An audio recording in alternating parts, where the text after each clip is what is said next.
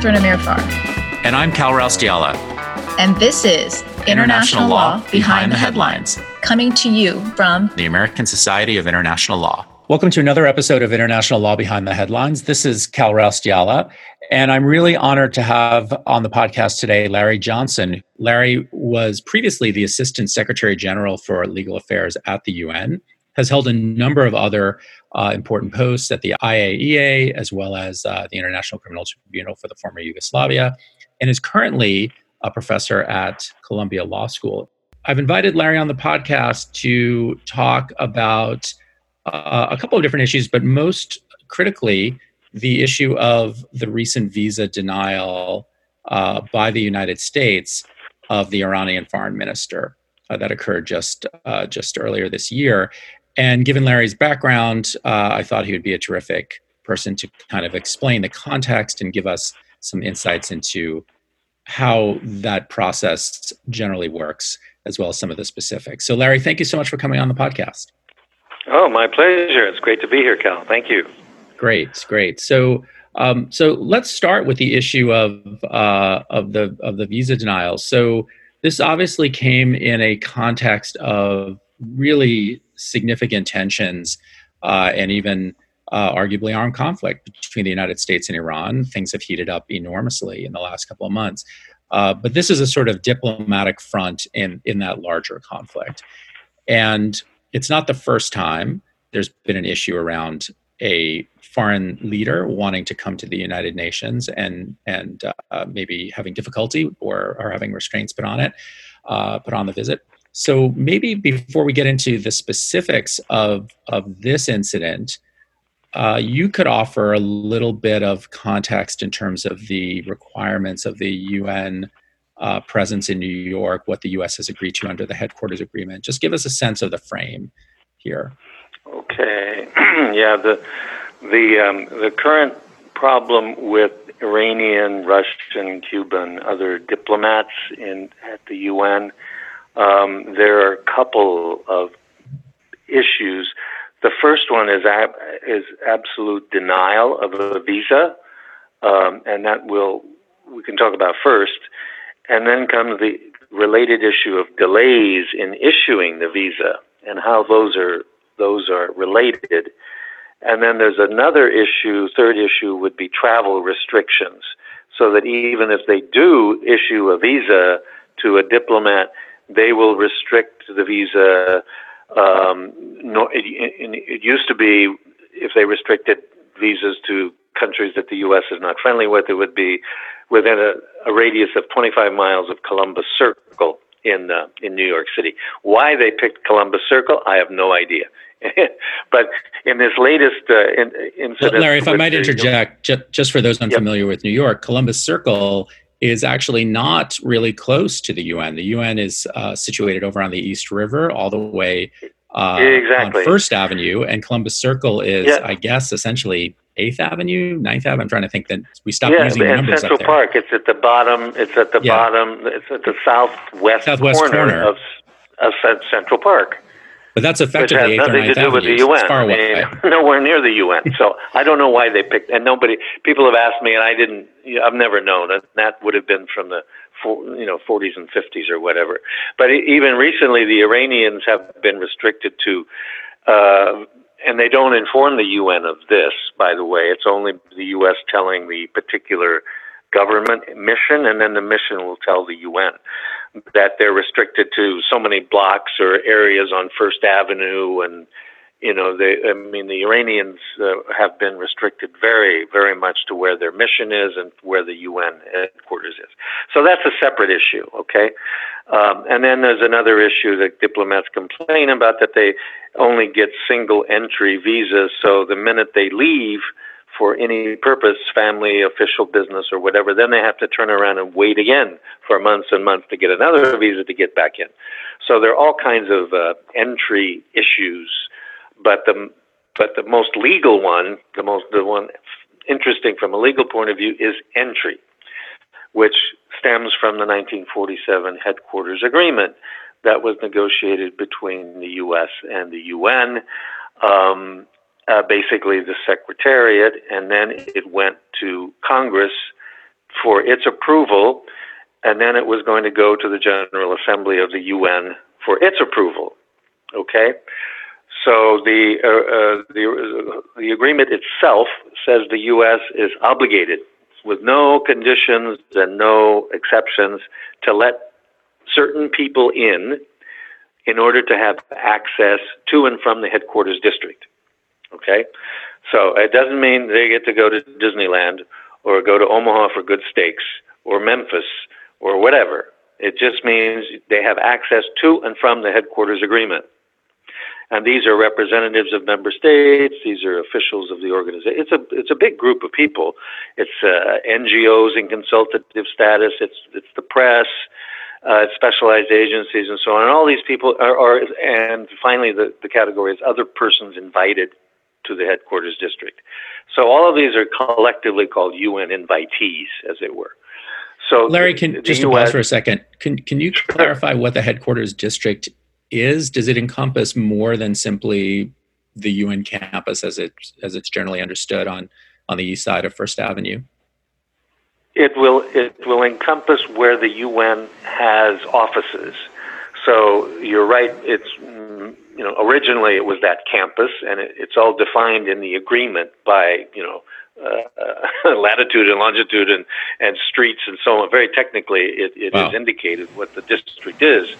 And then when the UN will rent offices in the city, because of course it's grown and there's not enough capacity, then Yes. there will be supplementary agreements which will extend the headquarters agreement to those buildings. Okay. Now, I recall the So UN. UNDP, for example, UNDC 1 and UNDC 2, where UNDP is, and then there's a UNICEF building, and all of those buildings have been incorporated into a precise definition of the headquarters district. I see. And the UN initially was actually out in Lake Success, Queens, Correct. for the first few years. Did the headquarters agreement post-date that, or how did they? You said it was so specific about the location. I'm just curious how that was finessed, or did the agreement come after the move to Manhattan? There must have been, but I don't know the answer to that question about how Lake Success was covered. It was an old Sperry, I think was the name of it. It was a gyro plant that was used in World War II that was offered for temporary UN headquarters. And then the UN would meet at like Hunter College, and then the General Assembly would meet up, in big auditoriums, like I think, out in Queens. So, they had different sites, and how they handled the P&I of all of that, I don't know, other than temporary arrangements. But this headquarters agreement was geared to the new campus. It was signed in 1947, and I think I don't know the year exactly when they decided to use that site in the city of New York, which had been slaughterhouses on the east side, and it was Rockefeller that bought up the land and demolished the slaughterhouses, and then the UN building went up, and it was opened in 1949 or 1950. But I do know Trygve Lie, put the cornerstone into the buildings, so in 1949 or 1950. But I think the headquarters agreement is based on the Manhattan campus. So anyway, in the headquarters agreement, okay, all those people were allowed in, and the U.S. was to suspend its immigration and other laws in order to allow those people access to and from the headquarters district. The underlying assumption was for UN business, obviously. So that was fine. And then when it went to, and then there's another provision in the agreement that said if somebody comes in, like a diplomat, and abuses their privileges and immunities, then what do you do? Under normal diplomatic law, as you know, there's something called persona non grata, where the host country can kick a diplomat out and just say you have 48 hours to get out, you're abusing your privileges.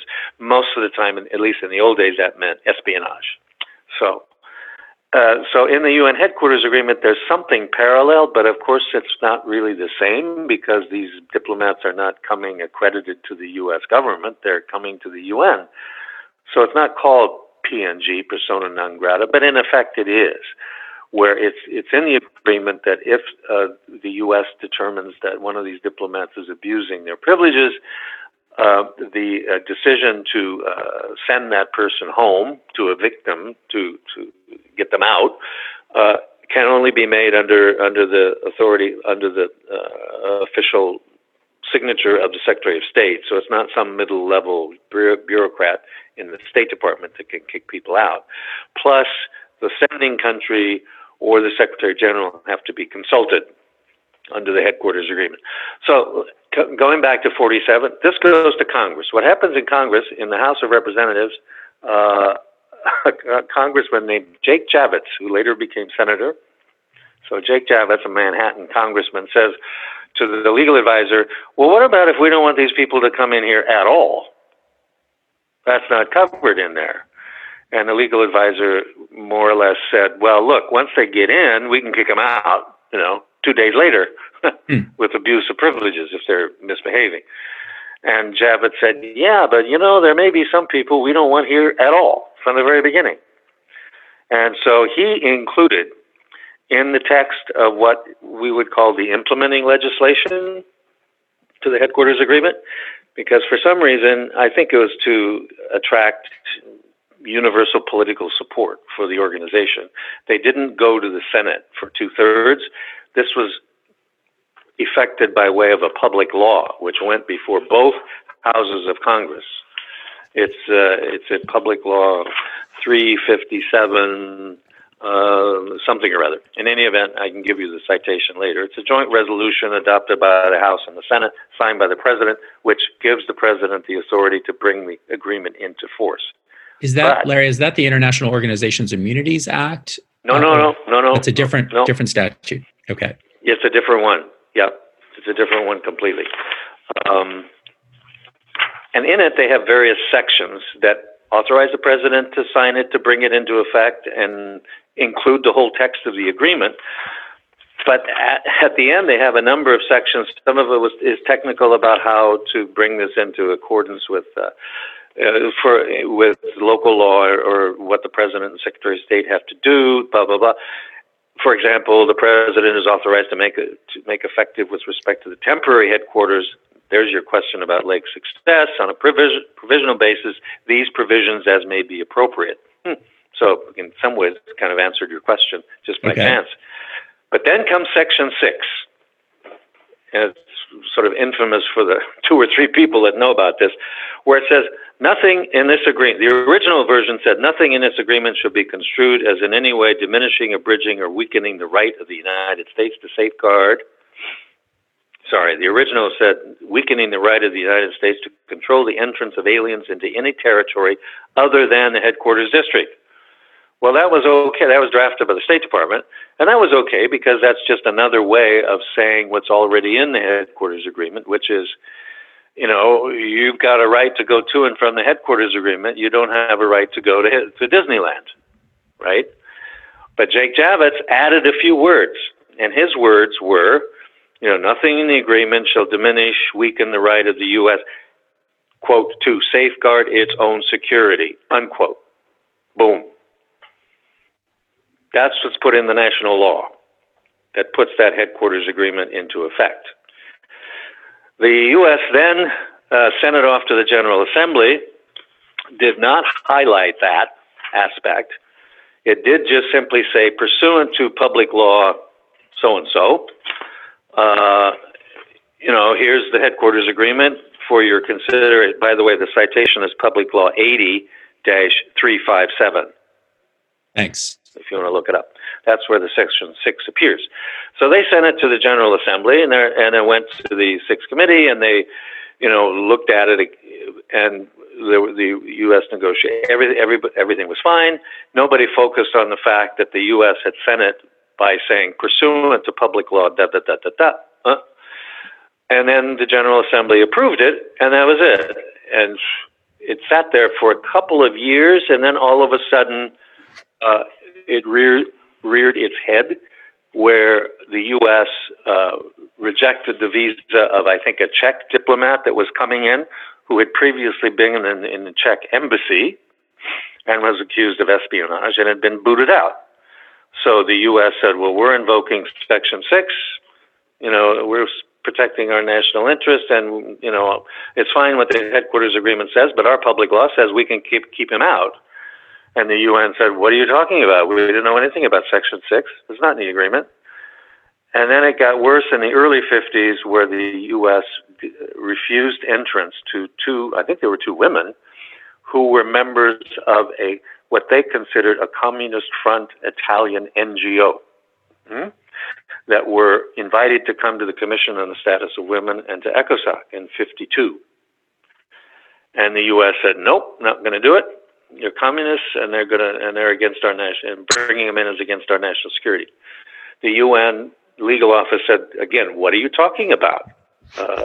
You can't do that. You have an absolute obligation under the treaty. And the U.S. said, that's a very nice treaty, but we have our public law, our domestic law, boom, allows us to do this. And it became a nasty situation. Was there a lot of pushback from the UN Secretariat, and yes, how was that argued? There were big. There's public documents that were issued, legal opinions, and so on, because what also made the UN unhappy pushback was the U.S. began calling it a national security reservation. So for those of you who are into treaty law, the UN said, no, you can't have reservations to bilateral treaties. Excuse me. You can have them to multilateral, but you can't have a reservation to a bilateral treaty. What you're doing is you're asking for a renegotiation of the bilateral agreement. Right. In which case we have no headquarters agreement. And or we go to arbitration. And if we have this, which is included in the headquarters agreement, the dispute clauses for arbitration. Has that so the UN was threatening arbitration, and their delegates, of course, because these NGOs had been invited by either communist or non-aligned governments in the ECOSOC, so it became a big deal. But at the same time, Tryggvi was leaving. This is in 53, early 53, spring, summer of 53, and Hammarskjöld arrives. He parachutes in, and he has this problem on his desk. And I think, I have no basis to say this other than my gut reaction, was I think he said, I want to take this away from the lawyers. This is not helping, because both lawyers were both sides were getting up on their hind legs and saying, we have a legal right. And of course, for American lawyers, this is not easy, because supreme law of the land is not only treaties, but acts of Congress, right? So Larry, was there ever an invocation of the arbitration clause? Did anything ever come of that in any of these instances? Not on that, no. Not on because that. Hammarskjöld intervened, and he said, I'm going to talk to the American ambassador. And I'm not sure if it was Warren or may have been Lodge, because oftentimes what I'm going to describe has been called the Hammarskjöld Lodge modus vivendi. In any event, Hammarskjöld has his political consultations with the American ambassador, and then he comes back to ECOSOC and says, look, I'm not going to disagree with my lawyers. There's an absolute right to come in, and if there's a big problem here, and if the U.S. is not following its obligations, we will go to arbitration, or arbitration is the solution. But then he says, on the other hand, and I'm just paraphrasing here, all the citations I can send you if you want, because all of this is on the record. Hammarskjöld said, on the other hand, it's not in the UN interest to have people come to the U.S. under some cloak or as a sheet, to do something else, and they're using the UN entry visa as a shield in order to do bad things against the interests of the host country. That's not within the spirit of the headquarters agreement. And he actually says at one point, I don't think this was thought about when the headquarters agreement was drafted. Interesting. So he said, so from now on, I have assurances from the host country that when they don't want to let somebody in, give a visa to any of these invitee categories, whether it's member states, secretariat, NGOs, press, invitees, that the U.S. will come to him, the Secretary General, with clear and convincing evidence why they think that individual is going to present a threat to the security interests of the host country. And he said in 53, I have assurances this is how we're going to work this out. Okay? So with that, he reported to ECOSOC. ECOSOC adopted a resolution which more or less said, it noted the report of the SG and expressed the hope that the remaining questions could be handled satisfactorily, blah, blah. So basically that Hammarskjöld modus vivendi was operating from, say, the 50s until 88, when then it rose its ugly head again, if I can call it that, which was when Yasser Arafat was invited to come to the UN to deliver a speech on the question of Palestine. And this was in October, November of 88. And George Shultz said, nope, he's not going to come. I mean, Kelly Lara was maybe 5 years before. But in any event, the U.S. determined that Yasser Arafat was head of a terrorist organization, and it would be against the interests of the United States to have Yasser Arafat come into the country, even for one day. So they specifically said, we're invoking Section 6. He's a threat. That's our national law. He's not coming. So on this occasion, there was a lot of pushback in the UN, the Arab group, the non-aligned, the Soviet bloc, and so on, that said, you can't do that. He's an invitee. He's coming here, and he's not going to come for years and years and years. He's just coming for one day. And the U.S. said no. So it went to what's called the Host Country Committee, which is a committee that the UN, that the General Assembly established in the early 70s to deal with host country problems. Now, this could be as mundane as parking problems, or it could be other issues about relations between the U.S. and the UN. And it is specifically to look at the implementation of the host country agreement, headquarters agreement with the U.S. UN.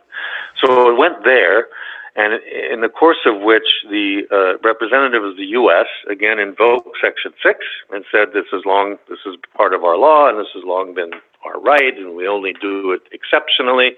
But then they made a mistake and went on to say, and by the way, we've invoked this not many times, but several times since 1953, and the UN has never objected.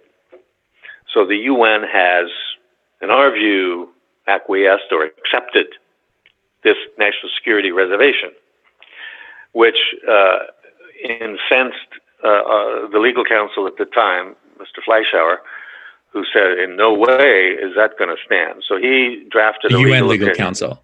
Yes, the UN legal counsel. And he drafted a reply over the lunch hour. He came back to the meeting and blasted the U.S. position by basically giving the history of what had happened, and the history of from 47 and the 53 Hammarskjöld thing, so on and so forth, and basically said the UN had never acquiesced. And what happens is, if there's a problem with a visa and the U.S. comes in and tells us they're not going to let somebody in, we go back to that country that is sending that person. Say, for example, it's from Nicaragua. And the UN will go to the Nicaraguan mission and say, look, the U.S. says they're not going to let this guy in. And if they don't complain, it goes away. Because why should the Secretariat, the legal counsel, complain to the U.S. if the country that's sending the diplomat doesn't care enough to complain or doesn't think it's worth it? So for most of that time, from the 50s, 60s, 70s, when the U.S. would not let countries in, and all of this is under the table, none of this is publicized. The other countries or the sending entity would never complain, and it would just go away. Because I think they're used to bilateral relations where that's done, and you can, agrément, you can accept or not accept a diplomat that's coming into your country. But in the case of Arafat, the Arab group and the PLO objected vehemently. And therefore, that's when Fleischauer said, so, this is why it's before the Host Country Committee, because in our view, and in the Secretariat's view, the U.S. was in violation of the headquarters agreement, and the U.S. had violated the Hammarskjöld modus vivendi because they had never come to the Secretariat with any evidence, whether it's clear and convincing or not, any evidence at all, that Arafat coming into this country would pose a threat to the security of the host country. So that was discussed in the host country committee. Same thing, it went to the General Assembly like 2 days later, and the General Assembly adopted a resolution which considered, here I'm quoting, the decision of the U.S. A violation of the international legal obligations of the host country under the host country agreement, and urged the host country to abide scrupulously by the provisions of the agreement and reverse its decision. And that was the first time that the GA had made such a statement? Yes. And the vote was 151 in favor, 2 against, Israel and the U.S., and 1 abstention. And the 1 abstention was the UK, that made it clear that they agreed with the legal opinion that the U.S. was in violation of the agreement, but they found that the resolution was too harsh, and they had wanted to tone down the language so it was less critical of the U.S., and that was not accepted. So that's why the UK abstained. So it was fairly, it was a fairly rough day for the U.S. I mean, you had all of NATO condemning it for violating, the host country agreement. Yeah. And so what happened was, as you pointed out, the logic would have been, okay, now we go to arbitration. But at that point, it's a political point. In 2 weeks' time, Arafat was supposed to come to New York in the middle of December to make the speech. And here we are, the 1st of December. What good is arbitration? So what they did, they decided to move the GA to Geneva for that one day. And just for listeners unfamiliar, the UN has a pretty major presence in Geneva. Right. So there's a huge office that they inherited from the earlier organization. So they decided to move the General Assembly for one day to Geneva to listen to Yasser Arafat and have that debate on the Palestinian question in the UN office at Geneva, at some considerable expense. And by the way, who paid for that expense? 25% of it was paid by the American taxpayer. Right. So it seems like a bit of a shot across the bow in the sense of pointing out, we don't really need to be here in New York, though obviously it's incredibly costly to consider moving the UN. I know at one time there was a consideration of actually moving out of Manhattan, so it's not like it's never come up. Right. But now it's beginning to raise its head again, both the Section 6. So over the years after that incident, the U.S. has tried to avoid, and they don't use the language they did in the past. They don't call it a national security reservation. They don't refer to, quote, Section 6, as it were. But in this latest incident of Russians and Iranians saying that their visas had been denied, the U.S. language is, and I'm quoting here, it's well established that the UN should not be permitted to serve as a cover to enable persons in the U.S. to engage in activities outside the scope of their official functions that were prejudicial to the security of the United States. And they say the U.S. has always, it does say, reserved the right to exclude any individual where there is clear and convincing evidence that that individual was coming here for purposes outside the scope and prejudicial to the national security of the U.S. So that's language that comes from the old Section 6, as it were. They just don't actually invoke it as part of U.S. law because they know if they do, the UN will come back and the legal counsel will come back, whoever he or she is at the time, to say, hey, we covered this in 1988 and that doesn't fly. And besides, what about the modus vivendi? So what you've had recently is a number of cases. It first began actually recently. Well, it goes back many different administrations. I mean, al-Bashir was going to come to the UN during the Obama administration. And from what I heard anecdotally, the U.S. policymakers wanted to just reject his visa completely and deny it. And then people in legal said, well, you can't really do that, but maybe it takes a while to process the visa. So the Sudanese said that the U.S. had denied his entry, but the U.S. position is, no, it just takes a long time. It's been delayed, and I'm so sorry the meeting is over. Guess you can't come after all. So that's why the linkage, because you have quite a few complaints that the U.S. is delaying visas, delaying for 3 months, 6 months. Right. And so they don't actually invoke Section 6, and they don't actually frontally deny. They try to avoid frontally denying because they know there's going to be a reaction, as there has been lately with, and you mentioned the denial of the foreign minister's visa, right? Yes. To this meeting last month. The State Department and Pompeo denied that they did that. And they said, no, the Iranians just didn't give us enough time to go through the process of issuing the visa. So the question for lawyers actually is going to be, is whether U.S. is delaying visas just as a way to avoid a legal problem and possibly going to arbitration. Agreed. And at what point does people stand up and say, this is bad faith?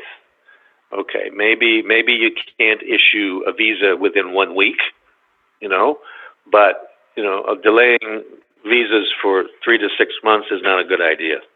Agreed. So this is what happened in this last year, and it all came out in what's called the Host Country Committee report, where you have various complaints from Syrians, Cubans, Russians, whose visas of their diplomats, and including, by the way, a Secretariat member, a Russian national, who was appointed to the Secretariat, and his visa was denied with no explanation. But what, unfortunately, I don't see in any of these reports is any reference back to the old Dag Hammarskjöld modus vivendi. And you do have in these discussions some complaining that the Secretariat has not exactly been out in front defending the interests of either its staff or of its member states whose visas have been denied. I do know that the Secretariat at one of the meetings of the Host Country Committee reverted back to that 1988 legal opinion and reverted that this is the opinion of the Secretary General, that outright denial is a violation of the headquarters agreement, and that the modus vivendi should be utilized. And the U.S. has never really talked anything more about the modus vivendi, and so we continue to this day, but under some threat. They would call it a threat. The other countries would say, we're just trying to put pressure, leverage on the U.S. to do its duty. And that's in the form of a resolution, which the General Assembly adopted following the debate on these increased number of complaints, where it says that basically if this is not settled, if these problems with visas are not resolved in a reasonable and finite period of time, serious consideration will be given to taking steps under Section 21 of the Headquarters Agreement. And the Russians complained that I think they said 15 to 18 of its diplomats had their visas denied, and a number of other people. And again, whether the U.S. is saying we didn't deny, they just got delayed. I think it's going to get, if the U.S. doesn't do something, it's going to blow up. The Russians did make a proposal that one of the committees of the UN General Assembly, the committee that these 18 diplomats were going to go to, it was a disarmament committee, should be transferred, if it's not settled by the 1st of February, 1st of March, the meeting should be moved to Geneva or Vienna. That failed, that amendment. But, it's on the table and people are on notice that if this gets any worse, you're going to hear more about what you were talking about, Cal, which is maybe moving either the whole General Assembly or bits and pieces to other places. Sure. Not surprising. Well, Larry, that was fantastic. I'm sorry that was a very long, but it's complicated and interesting because it's U.S. domestic law and international law. And how does it play in practice on the ground? No, I agree. It is really interesting, and you really know this history well.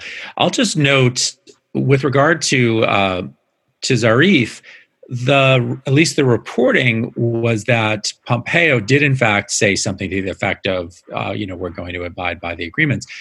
But then in an interview with O'Brien, the national security advisor, on Fox, he said, and I'm quoting, "I don't think Secretary Pompeo thought that this was the right time for Mr. Zarif to come to the United States." Now, a statement like that does suggest that this was not simply a bureaucratic hurdle. And so going to your point about, is the U.S. acting in bad faith with regard to the headquarters agreement, and will that continue to spur efforts within the UN to, threaten? Now, of course, these threats they're not super credible. They're not empty. They're somewhere in between. It's hard to move things. Right. But what might be credible is going to Section 21, is going to arbitration. Right. Right. That would be interesting to see. How would that work, Larry? What would happen? Well, according to the agreement, it's been invoked once that I know of, and that was that same year, 1988. The U.S. had a problem with Palestine, PLO, because they tried to close the PLO mission to the UN, observer mission.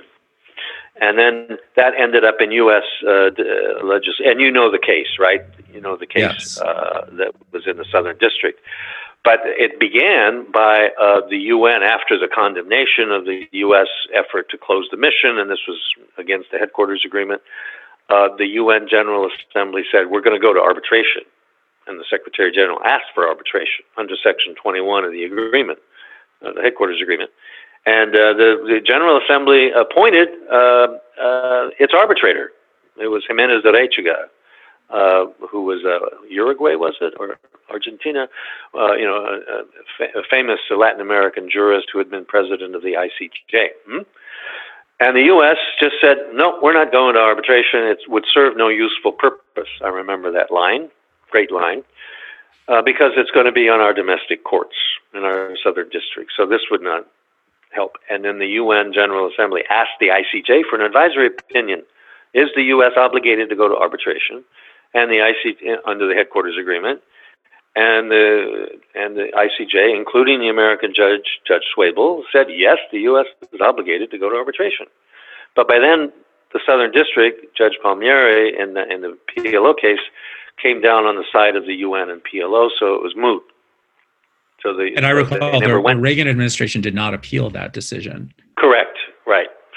The Reagan administration did not appeal it, and Congress did not try to reenact it.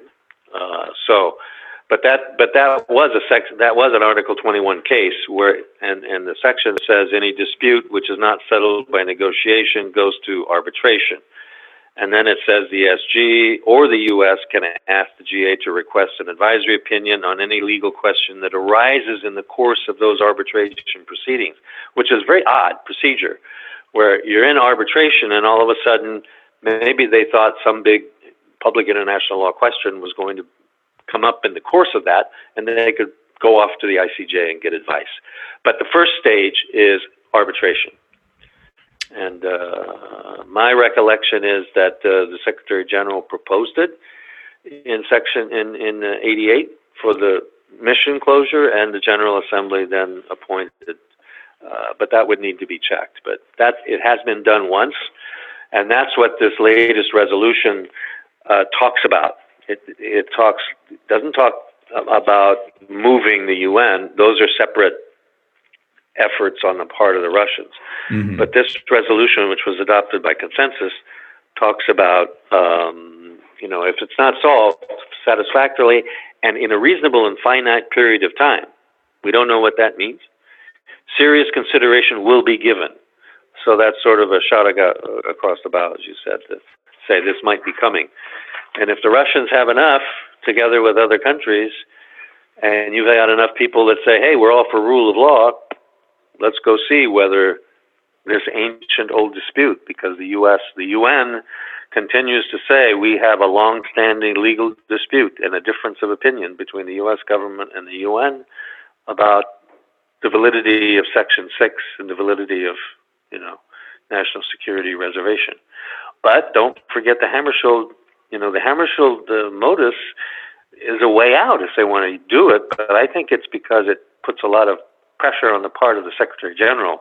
Right. That he would can be uncomfortable. hear from the U.S., what is your clear and convincing evidence that this diplomat from Ruritania is going to do bad things in the U.S. against U.S. national security? How is he supposed to judge that, the Secretary General? And if he comes down against the U.S. and says, no, I don't think that's sufficient as a reason to bar this person from coming in, that puts him against the host country. And then if he says, yes, the Nicaragua or the Ruritanian, whoever it is, should be excluded. The U.S. has clear and convincing evidence that he would do bad things. Then he's in trouble. So, given the current situation, and the way in which secretaries, and it's not necessarily just this one, but the recent secretaries general don't want to be put in that position to have to choose sides. Absolutely. Well, this is a really interesting issue, and I think for sure we are going to see more of this. So, thank you so much for coming on, for covering all of this. And I have a feeling in a few months, maybe later this year, we may have you back. It's a complicated but fascinating issue with a lot of baggage and history to it. Absolutely. Well, thank you again for coming on the podcast, Larry. Okay, you bet. Take care. Great. Bye-bye. Take care.